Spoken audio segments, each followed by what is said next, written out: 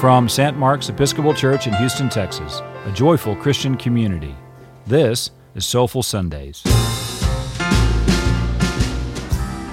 weekly podcast of our 5 o'clock service.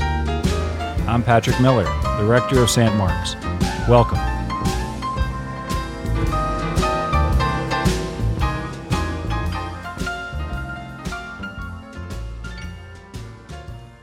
The Holy Gospel of our Lord Jesus Christ according to Matthew. Glory to you, Lord Christ. When Jesus entered the temple, the chief priests and the elders of the people came to him as he was teaching and said, "By what authority are you doing these things? And who gave you this authority?" Jesus said to them, "I will also ask you one question. If you tell me the answer, then I will also tell you by what authority I do these things. Did the baptism of John come from heaven, or was it of human origin?" And they argued with one another. "If we say from heaven, he will say to us, 'Why then did you not believe him?' But if we say of human origin, we are afraid of the crowd, for all regard John as a prophet." So they answered Jesus, "We do not know." And he said to them, "Neither will I tell you by what authority I am doing these things. What do you think? A man had 2 sons.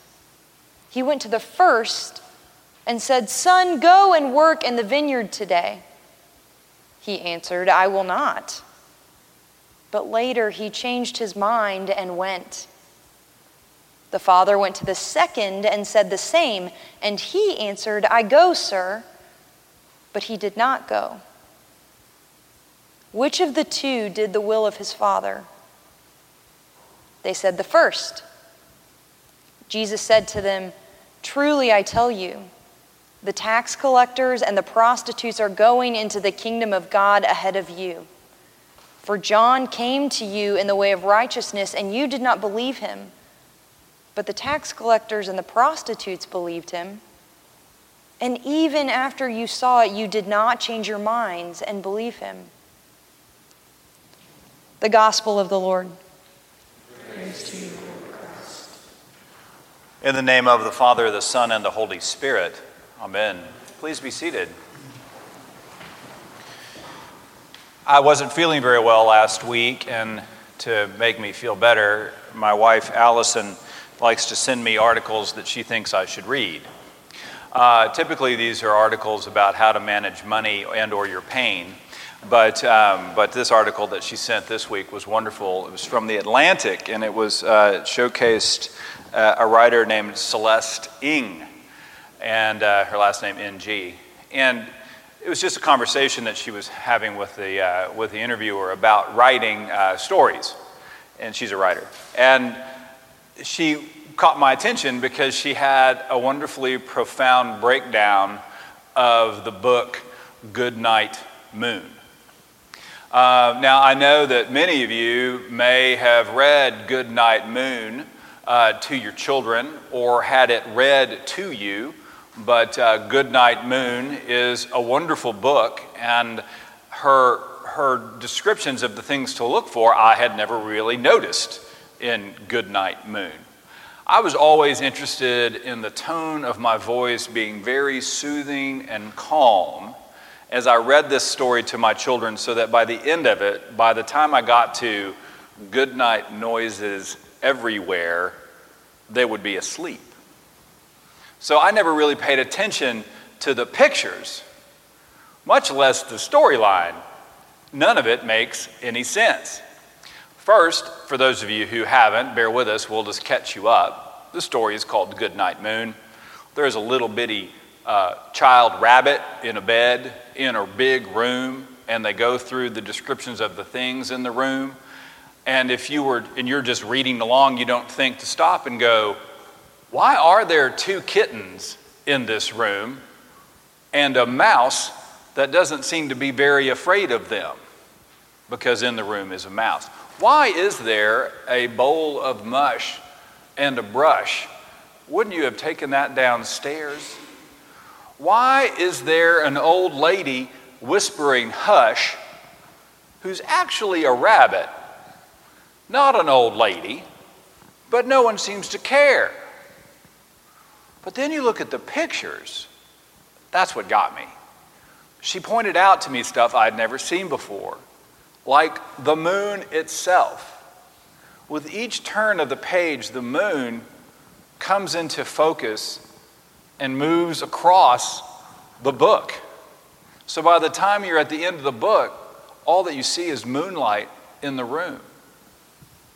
It's fascinating. And so her point was, the reason it's just endeared itself for all these years, I believe it was written in the 40s, is that it has in it a fundamental question that all stories need to have, which is, why? Well, why is that? Oh, I guess it doesn't matter. Well, why? Why? Oh, why? And so as you go along in the story, that question of why is a little rabbit in bed? Why is the old lady whispering hush? Why are the two cats playing? Why is there a mouse? All of that bubbles up to your brain, and it's left to your imagination to wonder why. That's a good story. Our gospel tonight is a story. It's a story about authority. Jesus is confronted by the chief priests and the elders for all these things that he's been doing. The things that he's been doing, he turned over all of the tables of the money changers. He's been healing people and teaching people inside the temple. They want to know, who are you and what authority do you do these things? And it has in it these characters, the chief priests and the elders, and Jesus brings in a set of characters for us, the tax collectors and the prostitutes. John the Baptist is in there too, and it's all kind of swirling around. And so you start to ask yourself some questions about the story. Why? Okay, why will the chief priests and the elders, why are they being the way they are? Maybe they're worried about their authority being challenged by this upstart Jesus. Why is Jesus in their business? Well, maybe he's upset with the way that they are behaving towards God's people. Why are tax collectors and prostitutes so attracted to John the Baptist's narrative of repentance and forgiveness that they're willing to go 30 miles from Jerusalem over to the River Jordan to be baptized? It's a wonderful way to kind of walk yourself through any scripture is to start asking questions. We'll leave the Exodus story about Moses alone tonight, but we'll just stick with the Jesus story. But I like that question, why? Then I start sort of assigning stuff, and so I realized the fact that if you were to cast this, I'm a chief priest and an elder. Sam is on her way to becoming a chief priest and an elder. So that means that you all are the tax collectors and the prostitutes. But if you really think about it, we're all of those: chief priests, elders, tax collectors, prostitutes. We love our power and our status. We love our knowledge. We love our money. And we constantly live to fulfill our desires. I have a memory of being 18 years old and knowing that I was called to the priesthood, but then spending a lot of time in my tax collector, prostitute mode, loving money, loving the earthly, worldly desires that are out there for you. I behaved that way all the way up until seminary. I was behaving that way in seminary. I was just sort of waiting to be discovered. That I was waiting to be found out. I was waiting for finally for someone to go, yeah, you don't belong. Please leave. I was waiting for that, hoping for it in so many ways. When a man who just saw right through me, he just looked at me and he said, you know what? One of these years, you're going to have to tell parents that their child has died. And then you're going to have to walk them through the worst period of their life. You're more than you realize. It just flew through me. I'm more than I realize. I tell you that story because the second half of the gospel has a wonderful little bit about the parable of the two sons who are asked to go work in the vineyard. The one who says no and then comes back and goes later, and the one who says yes but never goes. I was one who said no. On that day, that man, that moment, I went into the vineyard that day. We have to ask ourselves why, to understand the stories, but we have to ask ourselves why, because there are stories unfolding in front of us. You have to ask yourself why, when there's plenty of money,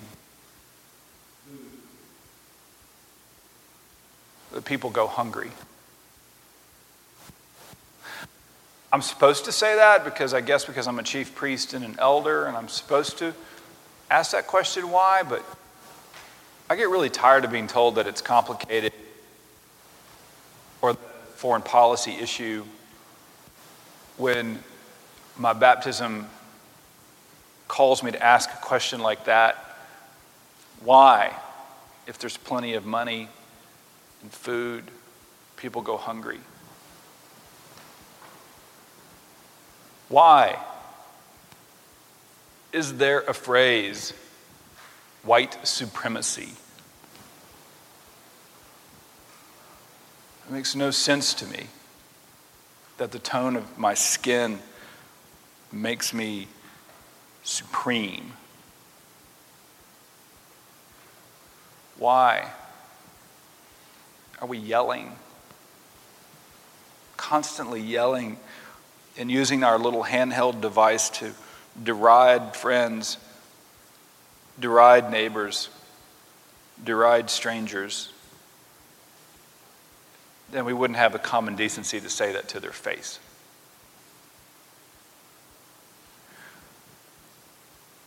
We are called to more through our baptisms.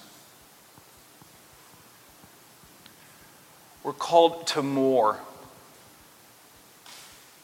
You are more than you realize.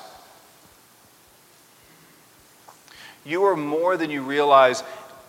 And if you said yes, you'd go work in the vineyard, and then you don't, heads up. And if you said no, now's the time. The world has a lot of questions about why.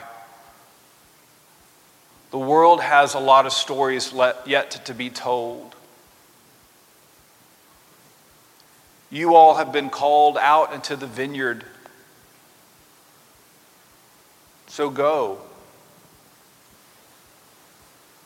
Your life is more than you realize. And your baptisms, that gift, propels you. Amen.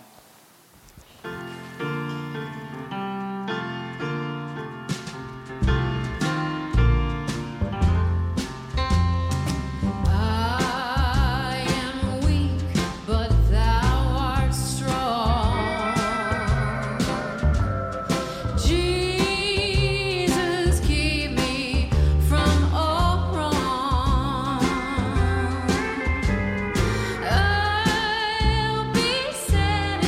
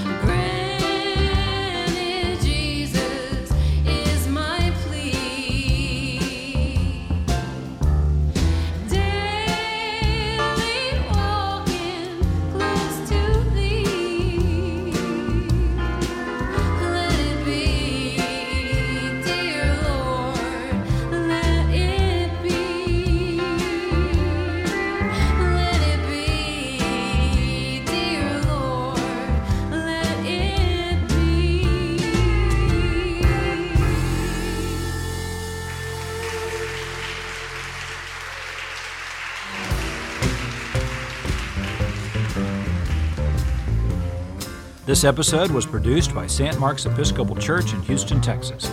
Special thanks to our band, led by Cameron Deason-Hammond, and featuring Jeremy Nuncio, Asher Pudlow, and Andrew Gordon.